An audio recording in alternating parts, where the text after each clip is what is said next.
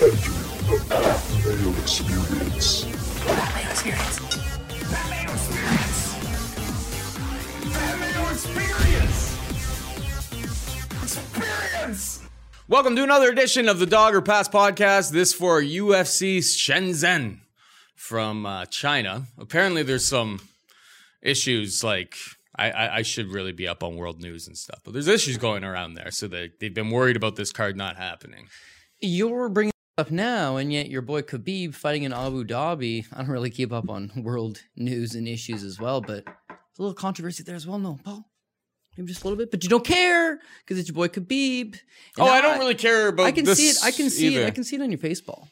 There's fights. You love fights. You're a fight fan, but you're salivating for next week. You're salivating For the main, yeah, that's not this pay-per-view either, but no. And but this like, week, of course, it's Khabib fight week, so I'll have my hat. I'll be a general jackass on here, and people will get their laughs, and then if he does happen to lose, I will get chastised and tormented on Twitter probably for a while. Yeah. But like, I've built it up that eventually one day it's going to happen. But not this time. This week we're off to a hurting start. A, terribly rainy day in Toronto. B, as you probably have noticed by this point, a couple flashes. It's the Chinese bootleg version of our UFC China predictions. Yeah. Obviously, you've got to keep switching for yourself. I'm writing the time codes down. Our winner. No, you don't have the winner on hand. You gotta revert to the Twitter account to figure out who won the DK bucks on Twitter. So the last two winners. I believe it's the pin tweet. Well, it will be the pin tweet by the time I release this. I will pin that tweet for the winners for the last two DK winners for UFC 242 or 241 and the Montevideo card, I believe. It's been a couple weeks. If you've noticed, we're a little rusty at this point. If you notice at this point you've got an extra 20 DK bucks in your account, then you know you've won. And if you want to check the account anyways, just give that a little follow. Yep. All right. Well, what's this week's contest winner? Great question. Who is your favorite? Which UFC debutante are you most excited to see on UFC Shenzhen? You can answer any of them. There's a lot of them. There's a lot of people who have never fought. I think mine would probably be Ibragimov. We'll get to him. We'll get to him a little bit later down the card. Yeah, fair enough. Okay. Yeah. Okay. That's a good one. So leave your DK handle. Like the show. And say who you are most excited to see that hasn't fought in the UFC. Who's making their debut this weekend at 3 o'clock in the morning in Shenzhen that you're like, I can't wait to see blank. Yeah, exactly. Give your prospect. I was going to give mine, but yeah. This may be the hardest challenge that we've ever put out there to the people.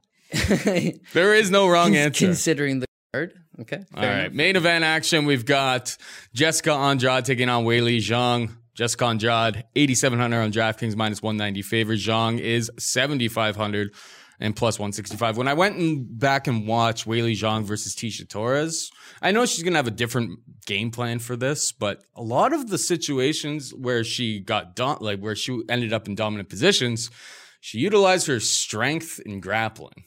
Now, I guess it's against Torres. She has that advantage, but that's not an out, I don't think, against Andrade. She'll slam you up on top of your head. So, I don't know. Zhang, obviously, she's going to have to gain her respect. She likes to throw a lot of spinning stuff, at least early on in the fight. Like, she have to gain Andrade's respect in that to be able to stop her. Otherwise, I think Andrade's just going to walk her down and just, pummel this girl. The one big thing is that we're in China, though. So, how is Andrade going to react to that? How long has she been over there? I'm not too sure about that. Pick is Andrade, and I feel pretty safe with her, to be perfectly honest. What about you? Yeah, well, when we broke down Rose Namajunas versus Jessica Andrade, I mean, very clearly, Rose Namajunas has the striking advantage, and we perceive that Andrade would be stronger, more physical. She always comes forward. She's kind of like your boy, John Lineker. She's just ruthless and aggressive, and she's got that maybe a bit of a ground advantage. She slams on her head. You can't predict something like that, but she utilized what she does best versus what Rose does best. But there's no denying that she's getting picked apart in those stand-up exchanges. That's the one thing that worries me against Weili Zhang, is that I bet you she probably is a better striker. Is she a better striker than Rose, though? No, definitely not a better striker than Rose. That's the real question. Rose is ultra sound, ultra technical, ultra smooth, and she's a little bit taller. She uses her range, right? When you look at Jessica Andrade, she's like 5'2". everybody she fights is way taller than her. Weili Zhang's only like 5'4", not a whole lot taller than her. But technically, she does throw straighter punches versus Andrade's loopy hooks. But if you look at what is 3 rounds of Andrade versus Tisha Torres, Andrade has like 96 significant strikes and 10 takedowns. She's just relentless. Whereas when you look at Weili Zhang, she got hit a lot against Tisha Torres. It's just ultimately she ends the rounds on top in a dominant position, landing the better ground and pound and obviously winning the round. She wins that fight, but there's no denying that she doesn't have at least some spots standing where Tisha Torres is nailing her with big shots. To think that Andrade can't do the same thing. Now, listen, this price was like literally yesterday at 165 Andrade. And that is like, how could you not take the champion? It's so weird. This is, I think, a testament to the division and its popularity. But Rose wins the title. She's your champion. And she has to go to Brazil to fight the challenger in their home court for her first title defense. Makes no sense. Then you take Andrade is going to come to China for her. So, like, I don't know what's going on here. So maybe you have a fighter in Weili Zhang that's going to step up to the occasion. Maybe it's going to be a close fight. She's got a good cardio. She's got good gas tank. She's able to win those stand-up exchanges. It goes late. Maybe she can win it. And if she is going to win it, I would think it's probably by decision. Also, she's not terrible with her grappling. I mean, we saw her score that armbar submission a few fights back. It's like against Jessica Aguilar. Aguilar's a Ricardo Laborio brown belt. Like, she's been grappling, 10, 15 years. She's been fighting a very long time. And it's the triangle transition to the armbar. Like, this girl's figuring it all out. She's got a late start to MMA, but now she's figuring it all out. She's putting it all together. She's a dangerous challenger. I don't love the price at 190. I loved it at 165. 190 is starting to get a little bit out of hand. But I think the consensus here is you got to go champion. And if she isn't winning the striking exchanges, well, then she could very just switch it to plan B. Power bomb this girl by any means necessary. It's not as if we're talking about it like it happened one time against Rose. It's like, no, this is what she does. That's why it was a viable option for her to rough up Rose, and she did. It's a viable option too, that she's not going to knock her out with a slam, but just get her down, use those takedowns. We haven't really seen somebody exploit that against Weili Zhang. So I think you got to go to the champion. The price is starting to get out of hand. I got a feeling by fight time it might be as bad as 210, unless people are having a terrible night and the money starts going the other side because people are chasing dogs. But you're getting a UFC champion that's deservedly so in this spot. A bona fide champion for less than 2-1, $8,700 on DraftKings. Did I just mention how she fought Tisha Torres for 3 rounds and had 97 significant strikes and 10 takedowns? The girl's a machine. Again, she's female John Lineker. And we love rostering John Lineker. But she's John Lineker with grappling. Yeah, so like John Lineker's not shooting takedowns. He's not slamming people. I mean, he would slam somebody if the opportunity presented itself. Takedowns are the best way to score points. $8,700 is a great price tag. And I would go as far as to say, even if you're sitting at home right now and you disagree with me and you think, you know what, I'm taking a poke on the dog. I'm taking Weili Zhang. Andrade should still be a decent cash game play. You could maybe stack that in cash game. Because even if she loses, you're probably going to get 3-4 rounds out of her. At a quick pace, machine-like pace. She could get not a bad option. In a 5-round loss, she could easily get 60, 70 points, and that's not gonna win you anything. But it's a stackable main event potentially. Heads up, you're playing one other person, you're gonna minimize that. If you're playing the big GPP, you're gonna maybe still want her because she's sub 8,800 and she's got a very high ceiling. It's 5 rounds. She could score if she does get a finish, she's going to score 100 points. If she doesn't get a finish, she'd score 100 points as long as she wins. Co-main event, we have Elizeu Zaleski dos Santos taking on Jing Liang Li. Elizeu Zaleski dos Santos is 9,200 in DraftKings minus 300 favorite. Jing Liang Li is or Li Jingliang. I never know what Chinese names. They always switch it on you, Paul. Yeah, it's confusing. He is 7,000 and plus 250. This one, all I can guarantee is that this one's gonna be fun. Oh yeah. Like it's gonna be fun. Jingliang Li loves to cheat. Like remember when he's like gouging out Jake Matthews. Jake Matthews' eyes. That's the best way to get out. But like this guy comes to throw down. It's gonna be. If he can control the action, he will. But like against Zaleski's just an absolute murderer. Really in all facets of the game. He's a pretty underrated guy. Kind of reminds me of RDA, to be perfectly honest. Yeah, a little bit more flashy striking, but he's really well rounded all the way around. I think the line makes sense here. I don't really love him as a DraftKings play because I don't think the grappling is going to be what he goes to here. It's like first round knockout or bust, but I definitely like Zaleski to win the fight here. What about you?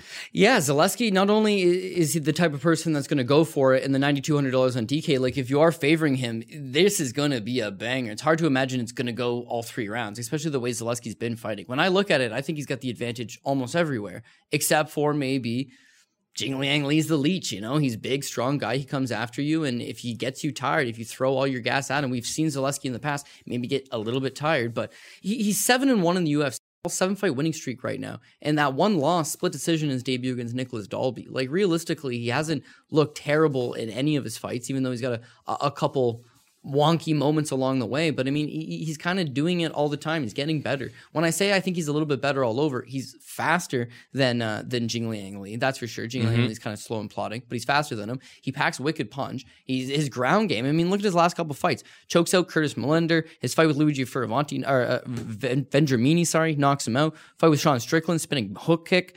Fight with Max Griffin, Lyman Good. Those are all decent contenders. Yep. Keita Nakamura, he's got a win over Jingliang Li. But like he's just, if it's going to be a stand-up battle, he's a little bit faster, he's a little bit sharper. Where I don't love that he throws that spinning stuff all the time is that he's just a better striker and he's better on the ground.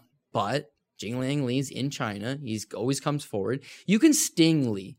He's got his head straight up. You can hurt him. It's hard to knock him out. You know, like you can drop him, you can stun him, but he keeps coming on you.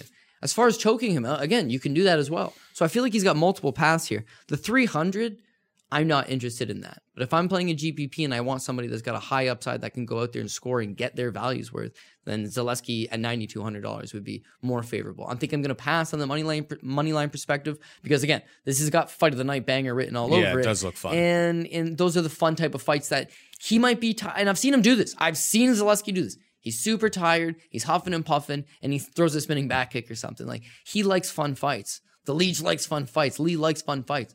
That's not the kind of thing you want to be sitting 3-1 on. Yeah, but as far enough. as DK is, you want a fun fight. So yeah, I would play Zaleski on DraftKings, but I wouldn't play it on the money. Interesting. All right, we have Kai Kara France taking on Mark De La Rosa. Kai Kara France, 9,100 on DraftKings, minus 225 favorite. Mark De La Rosa, 7,100 plus 185. Who you got here, Cody? Yeah, see, I'm going to go with Kai Kara France. One thing I'm going to give you, and I talk about this all the time, right? This is a kid that doesn't look good in his last fight whatsoever. There's a lot of hype on him, but he comes out in his last fight against Rolian Pava, doesn't fight, gets a split decision, but I mean, he's getting beat to the punch. His takedowns, not super effective. Overall, his output, not great. You see where there are those glimpses, but he's not there. And people are drawing all these comparisons of like, oh, here's a guy that's out of the same camp as Israel Adesanya, and he's out of the same camp as Dan Hooker, and he's out of the same camp as Robert Whittaker, and these guys, and he's spending time with the best guys in the world, and he's getting better. But you have one bad performance, and all of a sudden, geez, how good is this guy? How realistic?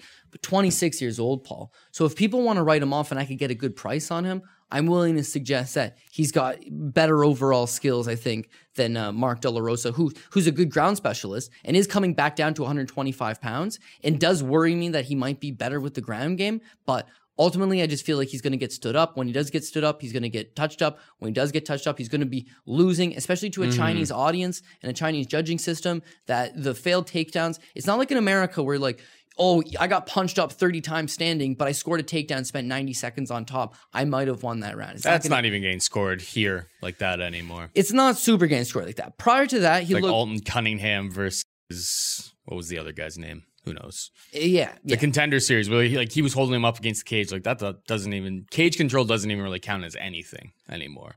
Yeah. Well, that's the problem. So you go by different criteria, different judging systems. You don't really know what they're looking at. You don't really know what they're scoring. But I feel like in this spot particularly, the Australian guy is going to get over better with that crowd. Also, when you look at that last fight, Alex Perez versus Mark Sanchez, Mark De La Rosa, you really start to see how limited he is when his game's not going his way. And I feel like Kara France, you're going to get a better version of him. The thing is that I was hoping to get a better price tag than 225. That's pretty much where I believe the line should be at, so it is fair. The $9,100, I don't love that. You got flyweights here, and he's going to have to get a knockout over De La Rosa. De La Rosa has proven... Kai Kara France, a lot of his fights have been like scrambly messes, so like you just hope that it's like scrambly mess, is that they're able to get takedowns and there's a lot of reversals and stuff like that. Like there has been a lot of that in his fights, so I can understand the pricing here, but I don't know. Yeah, it is flyweights. Like, you're not going to get.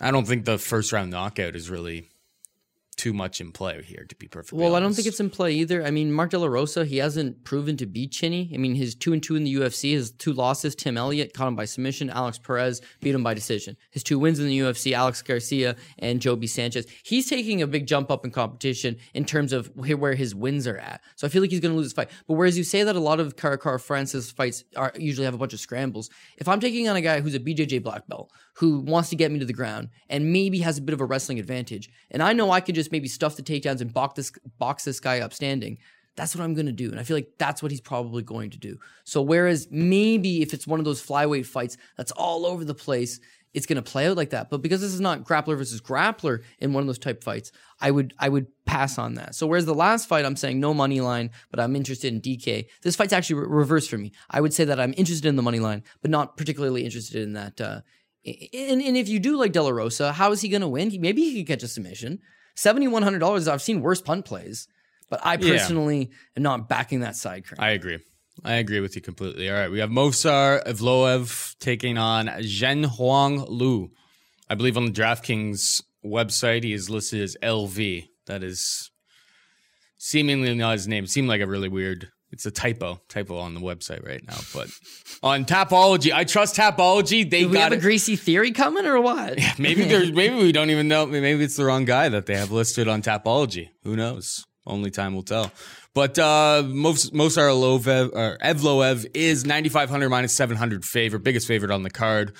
Lou is 6,700 and plus 500 underdog. I don't know. Like watching Lou.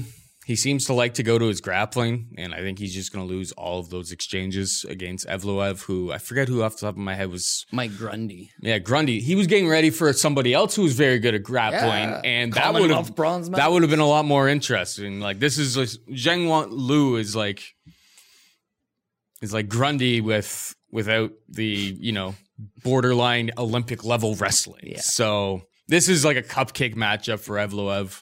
It's going to be a grapple-heavy fight. He's 9,500 on DraftKings, but I could see him scoring. I know he didn't really wow with 83 points in his first time out, but I think this is an even more favorable matchup.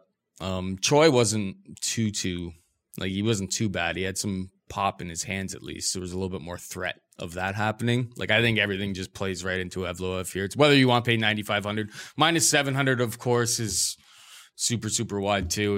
It ends up probably just being a stay away in general, but I'm picking Evloev to obviously get the W here. Yeah, I mean, it's just a shitty price tag. That's like the main reason you'd want to avoid it. But yeah, no, everything points to Evloev. Not only does he have the superior style, but like this fight's already happened before. Both guys met on an M1 challenge event way back in the day. Well, not way back. It was like 2015. And it was Evloev's second pro fight versus this guy's like 9th pro fight. I think he was 6-2 at the time. So it was his 9th fight versus Evloev's second fight. When you watch that fight, Evloev, he gets in trouble in some spots, and it's only a 2-rounder as well. But whenever he wants him down, he just takes him down. Mm-hmm. And then that's about it. But when he is on the ground, he's making a bunch of rookie mistakes, man. But now 4 years later, he doesn't make those rookie mistakes anymore. He's 21 years old at the time. Now he's like 26 years old. So he's improved in all areas, and now you've got the last time that he fought Lou was actually, funny enough, coming in on short notice. He put up a decent fight. I was impressed with what I saw, but ultimately he got tossed around. Evloev got the decision, and everybody moved on. And now, years later, Lou coming in on short notice, and I bet you he'll give a decent account of himself, but he's going to get tossed around. He'd be fun if he had some low-end guy, but not a former M1 champion who I gets at 145 pounds. There's the other thing here. He didn't look great his last time out, but that was his first time at 145 pounds. Like he's the 35 M1 champ. He's 26. He's got great size for the division, so he moves up, and he doesn't look great at 45. He'll look better this time around. Full camp. How could you back the other guy? Was he going to catch him? Kid's undefeated. Like you haven't seen a path of victory against him. So why would you back some Chinese late notice? He's already beaten when he had no experience. So 700 makes all the sense in the world.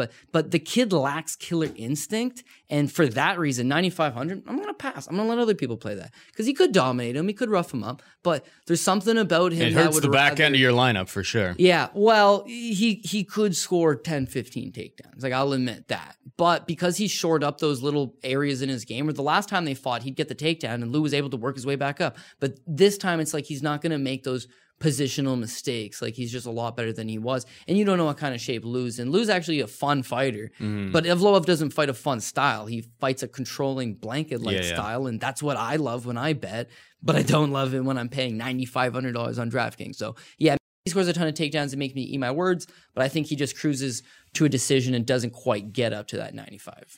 We got Mizuki taking on Wu Yanan. Inoue is... or Mizuki, sorry, is 8,300 minus 140 favorite.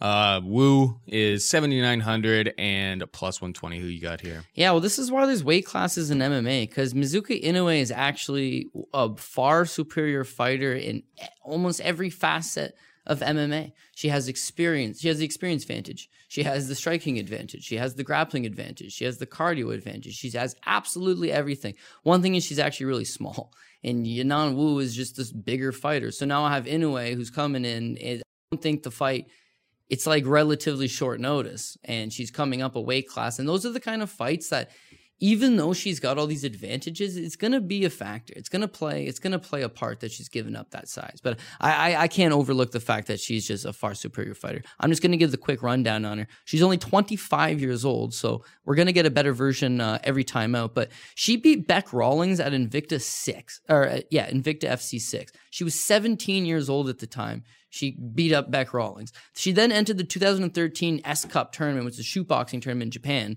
winning that at 18, beats Emi Fujino, longtime veteran, at 18. And her losses, Karolina Kovacevic on a split decision, Alexa Grasso on a unanimous decision, and then whatever, goes back to shootboxing, does all that, and then lost to that Vernon Jandanobra on a split. She took the fight against Jandanobra on short notice. It was a title fight. It went 5 rounds. It's a split. 2 of her 3 pro losses here are splits to Carolina and Jandanobra. And then she beats Viviane Pereira, UFC veteran, in her fight right after. She never stops coming forward. She's got a great gas tank. She's got it all. When I look at Wu's a fighter that 2 fights ago, Paul, literally 2 fights ago, Gina Mazzani completely out-grappled her against the cage. Then in her last fight, this is the first thing you brought up. We didn't even talk about the fights before I got here. The only thing you brought up, you were like, She got dropped by a left hook by Lauren Murphy. You're like, man. And I was like, was it a slip? She got dropped. You're like, I don't care, man. The ref's head is in the way. You can't tell if it was a slip. And they never showed the replay. So it's like you see it, but like it kind of looks like maybe a slip, but also a left hook that rocks her, and then she gets an armbar from guard. From guard! Who gets an armbar from guard? Like, I'm not betting on anybody who has to resort to armbar from guard, because that's just, frankly, in like modern MMA, elite MMA, that doesn't happen anymore. You don't see it in like elite levels of the sport. Of course not. And like everyone has the escapes. Anybody who's any good has the escapes to those. Also, in a way, even though she's got all this like kickboxing background behind her, like in kickboxing experience, I mean, she's a grappler at heart. She's a great grappler. So if she ends up in the same position, I think she wins the exchanges on the feet. If and when it does end up on the ground, she's going to have the advantage. And you look at that last fight against Viviane Pereira. Viviane Pereira, short, stocky, Brazilian grappling specialist. In that first round, she gets Inoue down. She ends up on Inoue. The whole time, Inoue is just blasting her with her offense off her back till she eventually gets back up, stuns her with her striking, gets on top of her, mauls her, and just steals the round back. There's like a minute left, just steals it back, just dominates. And then dominates round 2, dominates round 3, wins the fight. Like, because I can back that cardio, I feel like even though it's a relatively short notice fight, should be okay. The way to beat this girl is with the grappling. She's got that advantage. And I do feel like she's the better striker. So still young, getting better every time. I don't mind it. Minus 140 is not a bad price at all. And 8,300, even though it's middling, division women's matchup, I don't know. I kind of like. What I like it as well. Getting out of it, she could actually push quite a pace and get some points here. All right, we got Song Kanan taking on Derek Krantz. Song Kanan 8,200. Derek Krantz is 8,000. Both guys can be had for minus 110. There's the juice on. That's why the bookie always wins. And like this is a pick'em fight. It seems like it. Well, I have concerns about Derek Krantz in terms of his gas. He came on in the Luque fight, comes in on super short notice, like tough spot. He's like a plus like 800 underdog. Like nobody, he didn't have a chance. He wasn't put in a situation to succeed. He comes out those first 3 minutes and you're like, oh shit, sweating. is he going to beat Luque? I was sweating. Like he came out, but then he was, after 3 minutes, he looked gassed. Wow, He was spent. Paul, he took the fight on like a couple days. Yeah, and he caught a knows lot that of weight. he's got to win on an early storm type of thing. That's how you win as a big underdog like that. So I'm not gonna throw any hate on him on that. I imagine his gas tank's gonna be better. I think this fight's gonna be pretty fun. Song Kanon, I'm gonna give the gas advantage. We're also in China. This goes to decision, and if it's relatively close, I'm going to give it to Song Kanon. But Derek Krantz, I think, could be like if he comes out like he did against Vicente Luque, I mean, he could potentially put Song Kanon away. I think if he caught him early, he had 3 minutes of like super aggression against Vicente Luque, who's frankly pretty damn good. So I think he's live. I think he's live to win, but the pick would be Song Kanon by decision. But this is a fight I'm totally staying away from. Yeah. Fair enough. Yeah, Derek Krantz, I just hope that he does pace himself and that he doesn't fight that type of game plan. But I think Derek Krantz should get the win.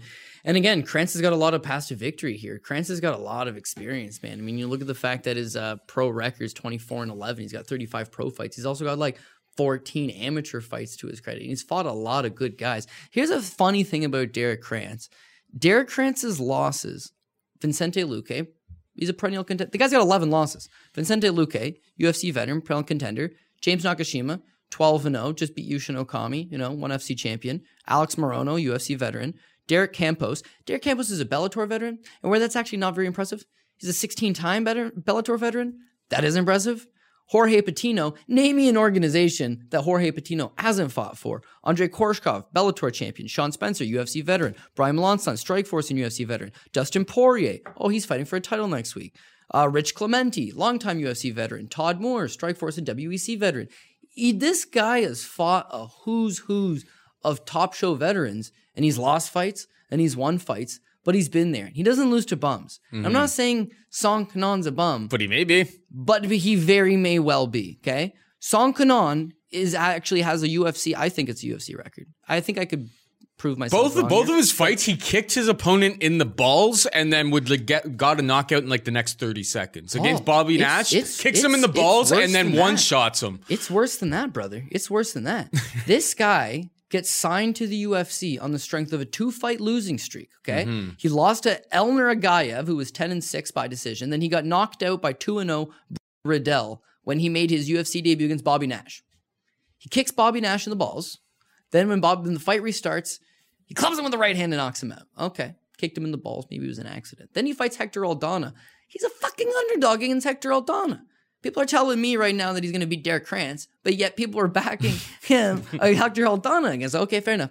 He loses the first round against Hector Aldana. Oh, yeah, absolutely. Dude, I watched that he too. He finger blasts him so bad, a piece of Hector Aldana's eyelid comes off. His little eyelid splits.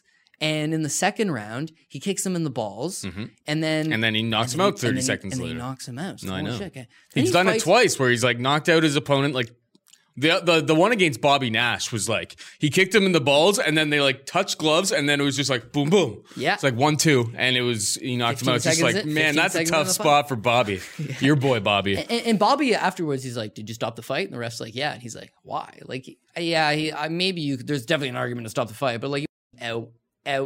But anyways, regardless, then he fights Alex Morono his last time out. I'm back in Morono. I feel like Morono is just a superior fighter all over. Very similar to Derek Krantz. Krantz is a black belt. You wouldn't know it, but he is. Alex Morono, fucker's a black belt. You wouldn't know it, but he is. Mm-hmm. Krantz likes to wing bombs. Does he ever?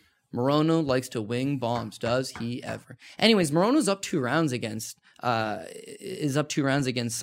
And what does Song do? He blasts him in the eye with the dirtiest eye poke. It causes Morono just to scream out in pain. Fight resumes. He tries to just go after him. Morono shoots for a takedown. Some bitch grabs the cage.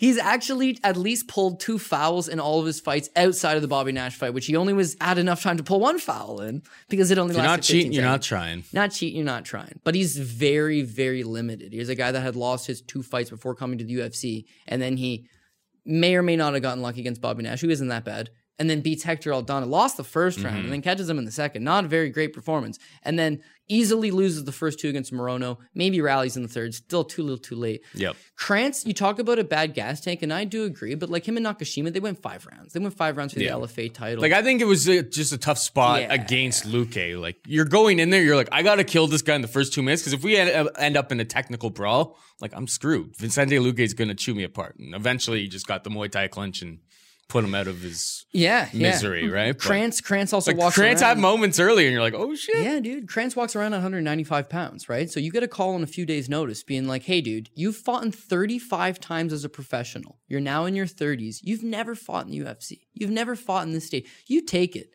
You take it, and you cut those 25 pounds. But now you know I took a fight on 2 days' notice. I had to travel to get here. I had to cut weight to get here. I've probably got about 5 minutes worth of cardio. But if I bum rush him, I got 2 minutes worth of cardio, but at least I got a shot. Like, what was he going to do? The punishment would be way worse being there in the second round with your hands low, gasping for air with Vicente Luque in front of you. He did the right thing, just go after you. Now I think he'll full camp, fight a better game plan. Again, better than Song in every department, I believe. And I do think he's $8,000 and he's a pick'em, you know? The pick'em side of it, I know I'm going to get a tight fight, maybe. Because I think that, even though he has gone 5 rounds, even though I'm saying I'm not super worried about the gas tank, I do think that the gas is going to go towards Song. I do think that Krantz is going to win the first round for sure. I think Krantz is going to be winning the second round, but you're going to start to get a little bit worried, and I think he's going to cruise in the third but not get finished, and he's going to win the decision. But for $8,000, he could just finish him. I'm definitely willing to take the chance on that. Yeah. But for the minus 110, it's a pick'em.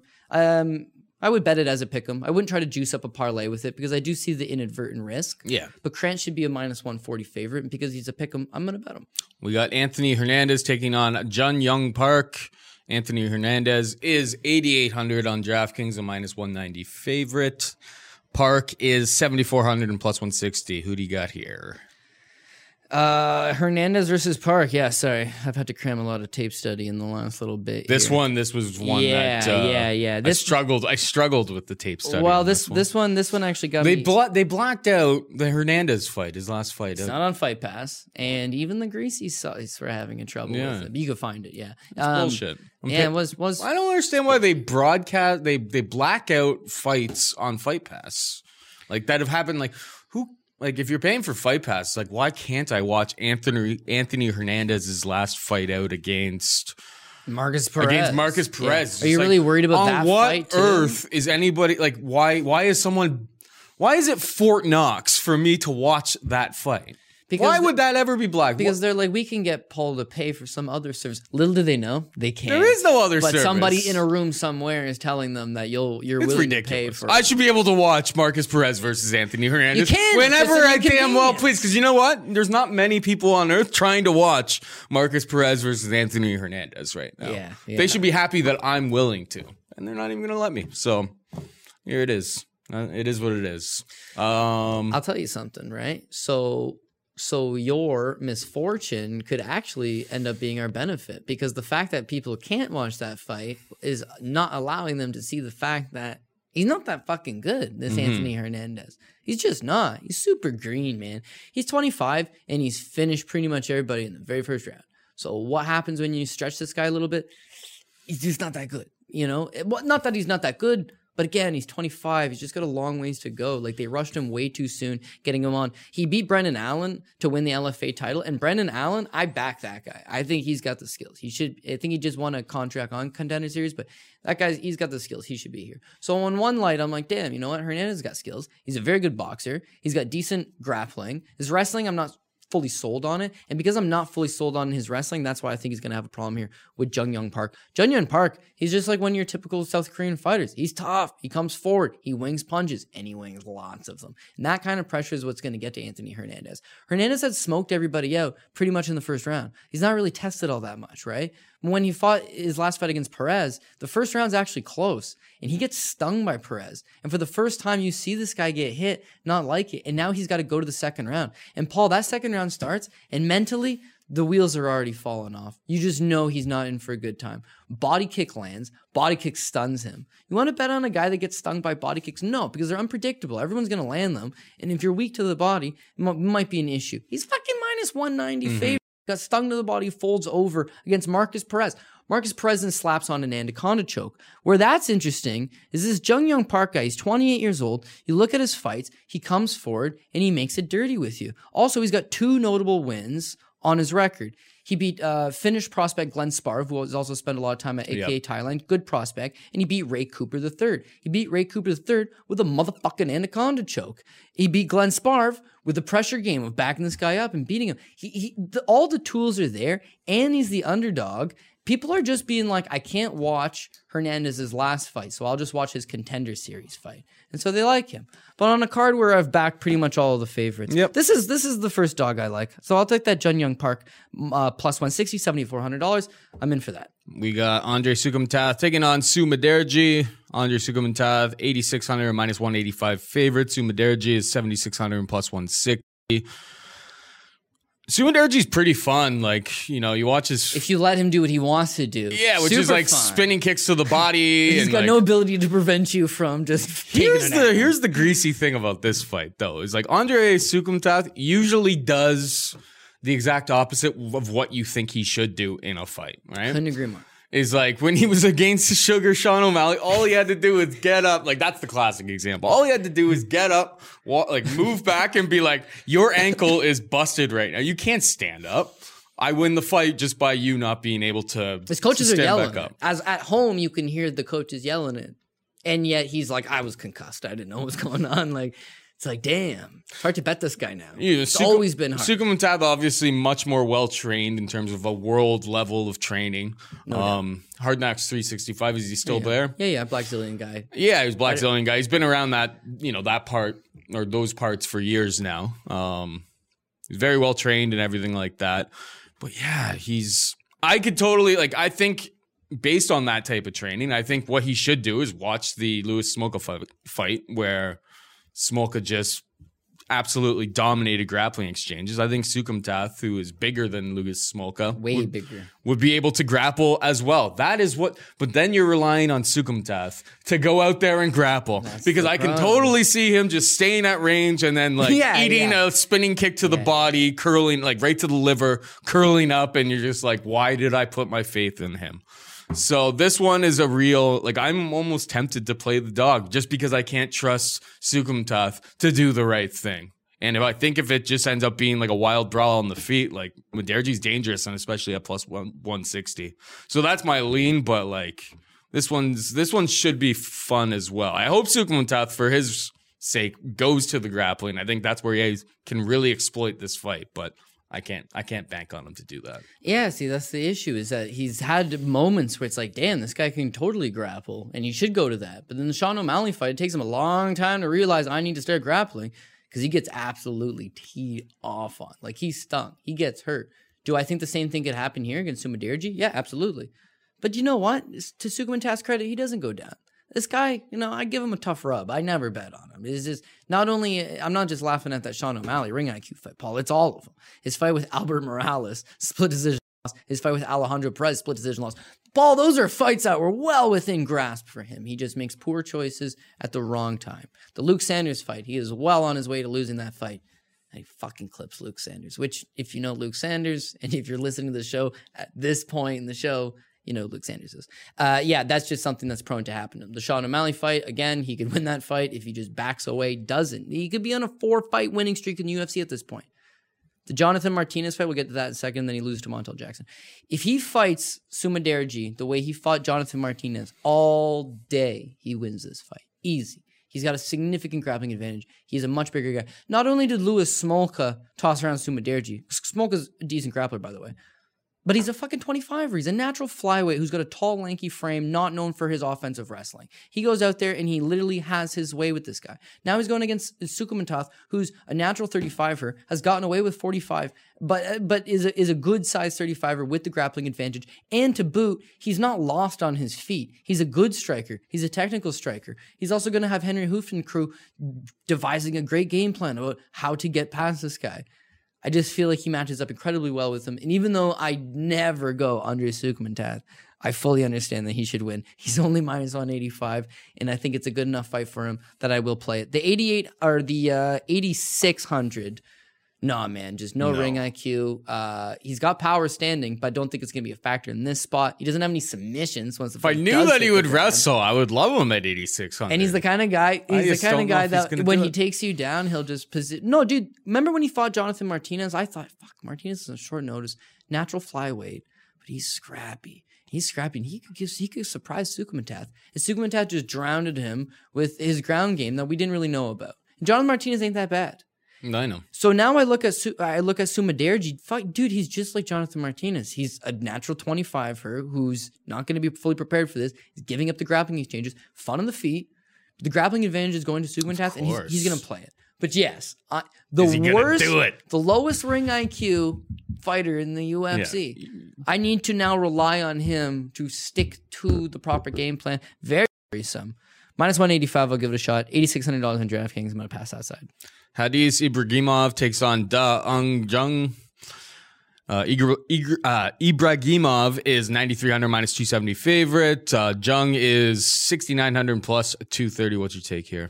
Yeah, so this Kadis Ibragimov, here's my story about Kadis Ibragimov. He's the M1 guy. He's former M1 champion, so I've worked the fights on that side of it. He took on, this is last year, would have been February 2018, took on Stefan Puetz. Stefan Puetz, T800, the man, the Terminator. I uploaded this like sweet feature video that they did where he's literally the Terminator, but M1 fucking red flagged and pulled it down. Sons of bitches. Devastating. I know, devastating. But anyways, this guy comes in. He's like 3-0, and he's taking on, or he's 4-0. Sorry, he's taking on Puetz, who's 15-3, and like well-regarded German prospect. And he literally just, whenever he wants, man, he's tossing Puetz around. If you've ever seen Stefan Puetz, go Google it.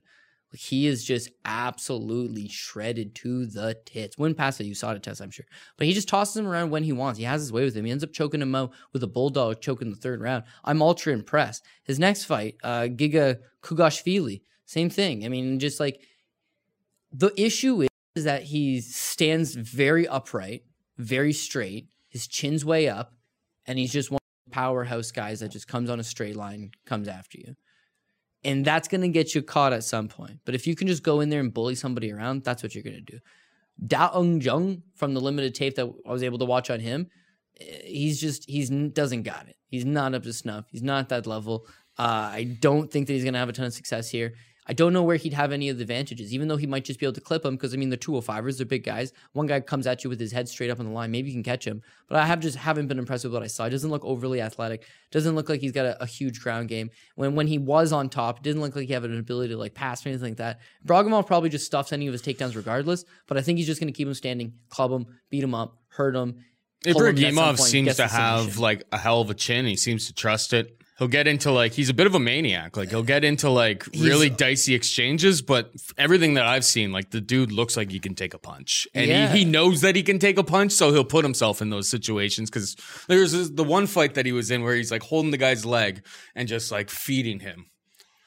That was his last time out, I believe. Yeah. He got the first round knockout. Yeah. Right. Like he was just eating some shots because he was just like, I can do this and you can't. And then he ended up completely dominating. Like I think. Well, it's the same thing with the Stefan Puetz fight. It's like Puetz. I think he has enough to get through Da Ung Jung. Yeah. I'll just say that. Well, okay. There's the other thing, right? His last opponent, right? That Rafael Kidjanchuk. He was 7-0. He was better. Giga was better. Stefan Puetz is better. This guy's already beaten a pile of opponents better than this opponent. Yep. He's making his UFC debut.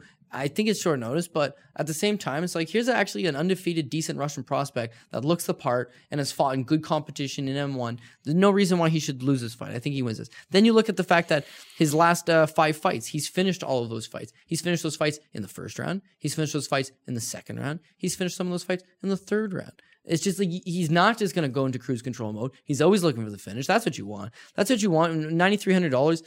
I mean, if I'm going to have enough money to afford that one big expensive play, I think Ibragimov would be the guy because he's getting a massively unproven opponent in Da Ung Jung. And ultimately, Da Ung Jung, he's getting ready to take on Saprbek Safarov, shot to bits. And now he's taking on a young man. He's taking on a young man who's getting ready. And Saprbek's like at least like 65, right? We went over this before on the show. Yeah. He's both of his losses. He's got 2 losses early in his career. Roque Martinez, who's like 300 fucking pounds, but Roque Martinez submitted him. And then he lost to Junsu Lim, who was 7-8 on a majority decision. 3 years ago. Yeah. So 4 years ago, I should say. So I don't know. I'm gonna go with my Ibragimov. Yeah. And I think that he'd be a decent play. Sorry, at 270 and 9,300 respectively. Demir, this is actually one of the better fights on the card, to be perfectly honest. It's funny that it's buried this far down the prelims. At least on, I don't know, maybe they'll change the order of the bouts, but based on what is on Tapology right now, this is what we've got. Damir Ismagulov taking on Thiago Moises. Damir Ismagulov is 9,000 on DraftKings, a minus 185 favorite. Thiago Moises 7,200 plus 160.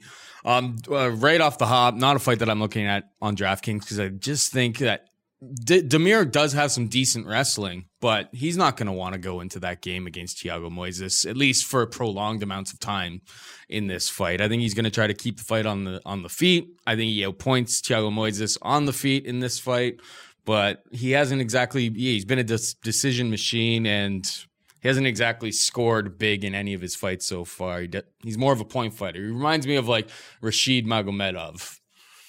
Yeah. Like back in the day. Yeah. Where's he now? He was at PFL for a bit, wasn't he? Yeah, he's a PFL guy still. Yeah.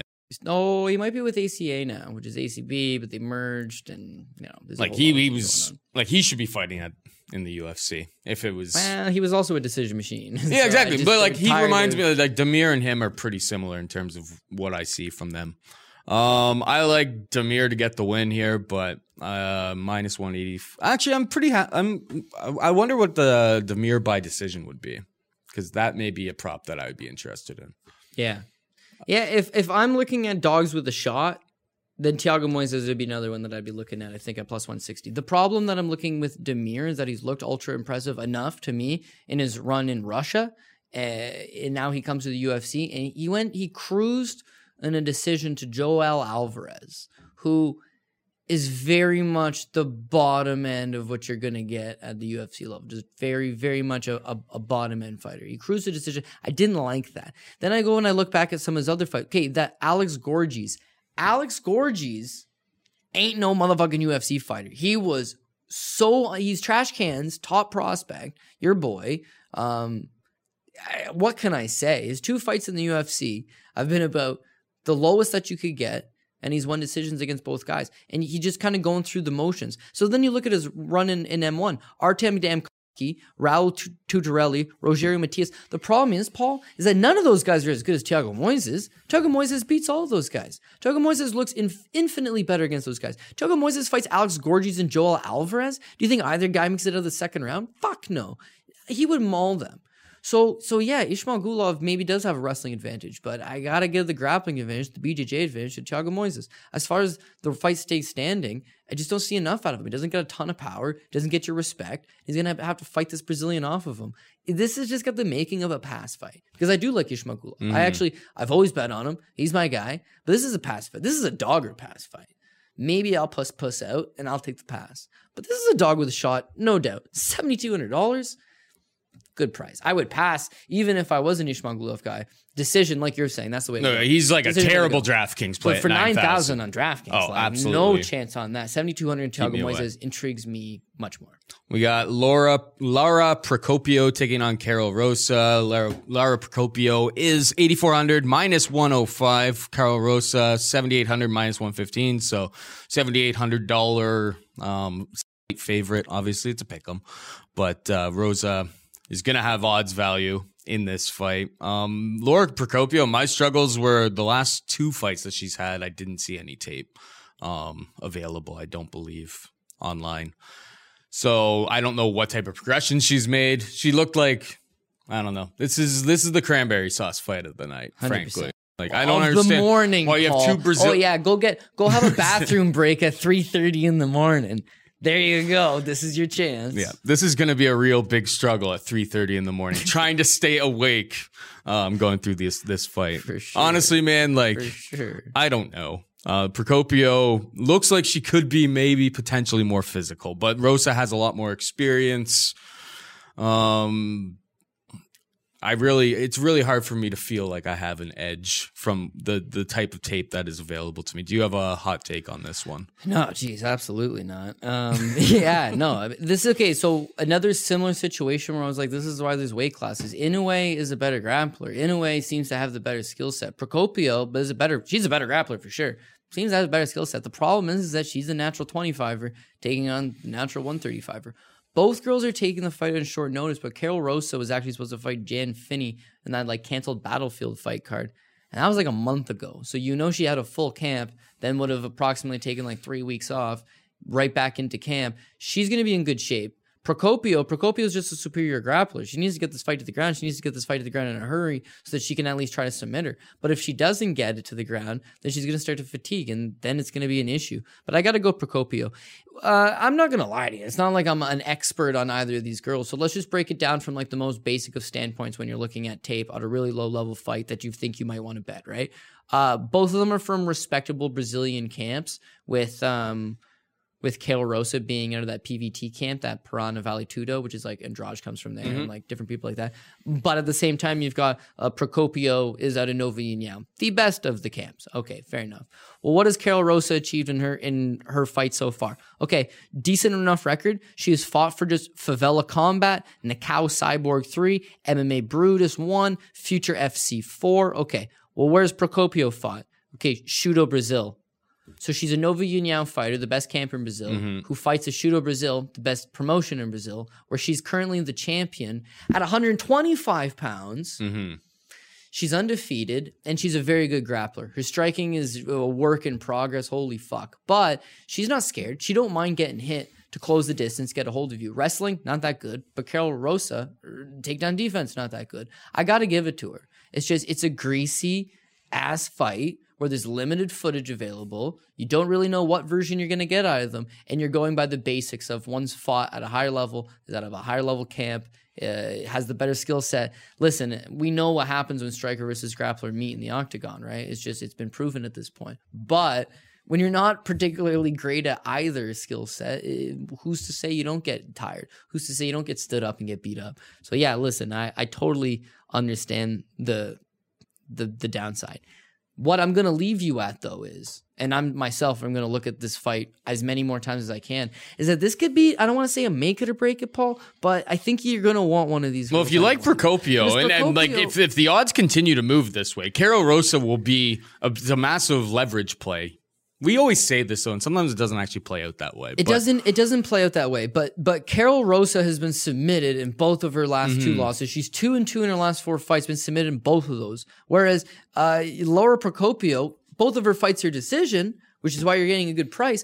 But she's got a significant grappling advantage. If she gets the fight to the ground early, she could submit her early. If she submits her early and she's $8,400 and virtually nobody plays her, well, then we're looking at something that's very intriguing. So if you're playing multiple lineups, have a go, because I fully am aware of the risk that's involved in that. But I think Procopio could have some upside if you're looking to take a gamble.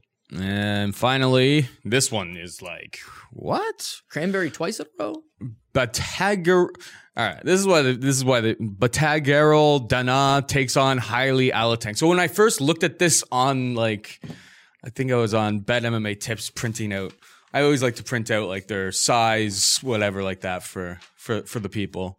I had no idea whether this was a guy or girl before I actually I didn't know if this was a men's fight or a ladies fight. Oh, yeah. Based on those names, it's just like you could say one. Batagero Danan takes on Hailey Alateng. If you say Hailey, it does sound like it sounded like hate Heidi or something. I was thinking, I'm like, oh, maybe that's like Heidi from there, but it's not. Could be a hipster name. These are some guys. 8,500 minus 120 for Dana. Alateng is 7,700 plus 100. You got anything on this one? Yeah, like virtually nothing at all. The one guy, Alateng's like 12-7.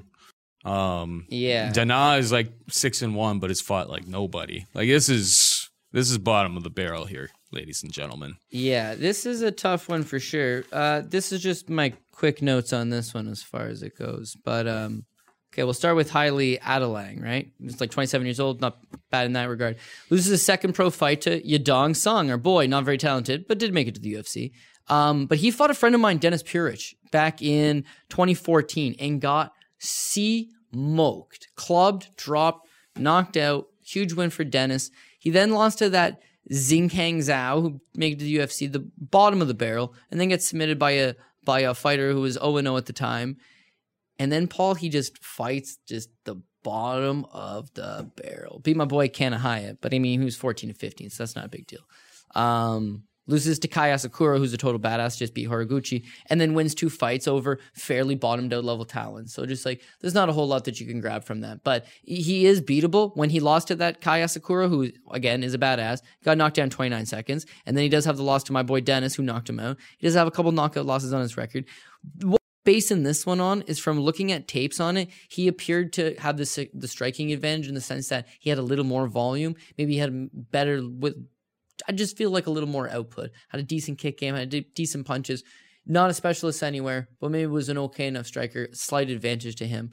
With Dana is an okay enough striker that I think he'll be able to hold his own, but he seemed a lot more physical and he had a wrestling advantage. And again, like the last fight, if you're going to base it on your limited knowledge of where either fighter is at, then I think I'm going to go with the fact that, from what I've seen anyways, Batgirl Dana was one of those classic Mongolian fighters. Like he was strong. He's probably wrestled his entire life, and when he's going to revert to it at the end of the day. The very few Mongolian fighters that you have seen on a world stage, they fight very much the same. Jadamba Naratangalang, he was their guy for a long time, but he was like an Olympian. Yeah, he was like an Olympian level like grappler. But all of these guys are just unbelievable grapplers. And when I was in Abu Dhabi, Mongolia was the team that was represented there, and it's the same thing. Like these guys, they're all cauliflower eared up. They grapple from the time they had a kids team.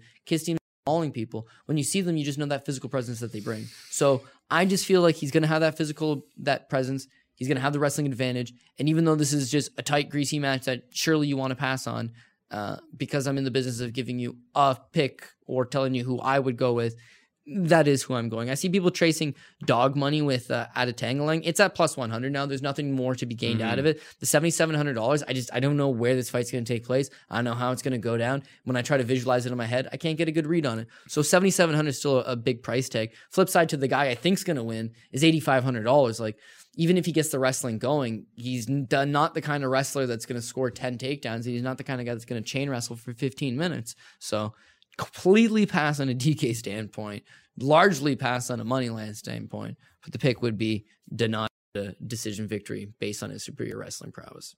Just want to apologize to everybody for all the blinks throughout this episode. This is the Chinese bootleg. There's been tons of them. We've had this issue at the studio for a while now, and I've changed a bunch of chords and yada yada yada. And I thought that those were fixing it, but like now that the weather is kind of trash out there today, like I'm almost convinced it's a power sourcing issue just to the studio in general. So yeah, that's why like the audio's probably popped out a bunch over the course of this show, and the video is definitely flashed to black. People recognized it. Listen, the quality. Hopefully, we'll be able to fix it next week. The quality of the production reflected the quality of the card. Yeah, exactly. This is a really hard one. Like, if I'm going to call a spade, this is a tough card, man. Like, we sounded very uncertain there, and dude, I am uncertain about a lot of this stuff. Way more. Like, yeah, our UFC 241 DC, like we had real hot takes. Like some of these fights, it's like hot takes. This is a little different. It's just a tough. It's tricky for sure. But you got any final thoughts there, Cody? Yeah, the UFC finally did us a favor that I know I'm going to wake up and watch it. Let's be real here. I'm sure most people won't, but I am. And whereas people keep telling me like, damn, dude, starts at 3 a.m, actually starts at 4 a.m. Because even the most hardcore of fight fans don't give a fuck about them first 2 fights. No, God, no. I'm not waking up at 3 to start that. You may have to, if there's any finishes. I'll wake up at 4 and I'll watch the rest of the card. Dude, I actually Procopio Rosa's probably I don't mind the rest of the card. I don't like those first 2 fights. The rest of the card, Demir. Yeah, it picks up at Demir. M1 champ Moises, that's sick. Caddis is an 8-0 former M1 champ. That's sick. Sugman Tath, he's earned his place. Park was a prospect. Hernandez was a prospect. He was on Contender Series. He's got a little bit of hype. He's only 25. He's out of Sacramento. Yeah. Not alpha male. He's out of that. No, yeah. Like a lot of these fights have potential to be fun, but like Song versus Krantz, Inoue versus Wu. It's going to be fun, and there's going to be some guys out here that you're going to see on those bigger cards down the road. But those first 2 fights, the fuck, like, what are you doing? It makes no sense. They're losing money on that fight because they'll lose more in flying Lara Procopio, Del Rosa to China. That just makes bad business sense to me. Like, I Terrible look at them, business like, why are you flying them? You could have put them on Montevideo, which was 2 weeks or what, like 3 weeks ago. You could have just put them on an internal South American flight from Brazil to Uruguay. Sounds a lot more efficient with your money than bringing them over there. Nobody in China is going to care about this fight, I wouldn't imagine. Yeah. Unless I'm missing something, unless there's some sort of narrative here that I'm missing. But either way, final thoughts. You got everything? Are you going to go through your parlay? Yeah. Well, I might as well run through the greasy parlay here. We're going to go with Andrade. We're going to go with Zaleski. We're going to go with Kara France, Movsar Evloev, Mizuki Inoue, Derek Krantz, who's not quite the dog, but at least is even. Jung Young Park is the dog. Got to get one of those on there. Sukmantath, Ibragimov, Ishmael Gulov. Maybe I don't want Ishmael. I'm going to take Moises. Balls up. I got another dog there. Yeah, I got to take another dog. I like Ishmael Gulov, though. You should pass, but because I'm giving you the rundown, I'll take Moises. I'm going to take Procopio, and I'm going to take Batgarel, Dana. And like where the value is on there is those greasy fights, because the other ones you're not, it's not a great price tag. But there's money to be made on this card. Mm-hmm. It's just this is also the kind of card where you don't just bet stupid fights for the sake of betting them. I mean, I think just in general, just betting big chalk on unproven commodities is something to avoid, right? You don't want to be laying big numbers on unproven commodities. Yeah. Like that's when you run into danger in this sport. And if like the Sukumantath one scare, like you can pick him, that's fine. Like he does have the path to victory, he's better trained and everything like that, but it's like at the end of the day, you know that you're going I just wouldn't want anybody after the fact being like, I can't believe Sukumantath didn't try to take him down. It's just like you need to know that the bad fight IQ, you're buying that into the price. That's all I'm going to say. Yeah. I would say the main event worries me for whatever reason. Zaleski is overpriced at 300. Kara France does worry me. Evloev is 700. Yeah, so, I feel good about that. In a way, just that size advantage got me worried. Krantz, for where he's at, that's like a good value. Mm-hmm. Park, he's going to be my dog of the week. Sukmantath, oh man, I don't know why I like that. Bragimov, I do like that. I'm going to pass on the rest of that shit. So if I was to say, like, what's my most confident play? Evloev. There's nothing to be gained there. If you parlay Evloev with Ibragimov, you're still not even getting even money. If you put them with Sukmantath, you got 3 fights. Who's going to shit in your pie? But you could get some value there. And then my dog of the week would be Jung Young Park, the second backup dog. The only other guy I was really backing, although there's a couple of even money fights, would be Moises. That's the wrap up on that, Paul. Boom.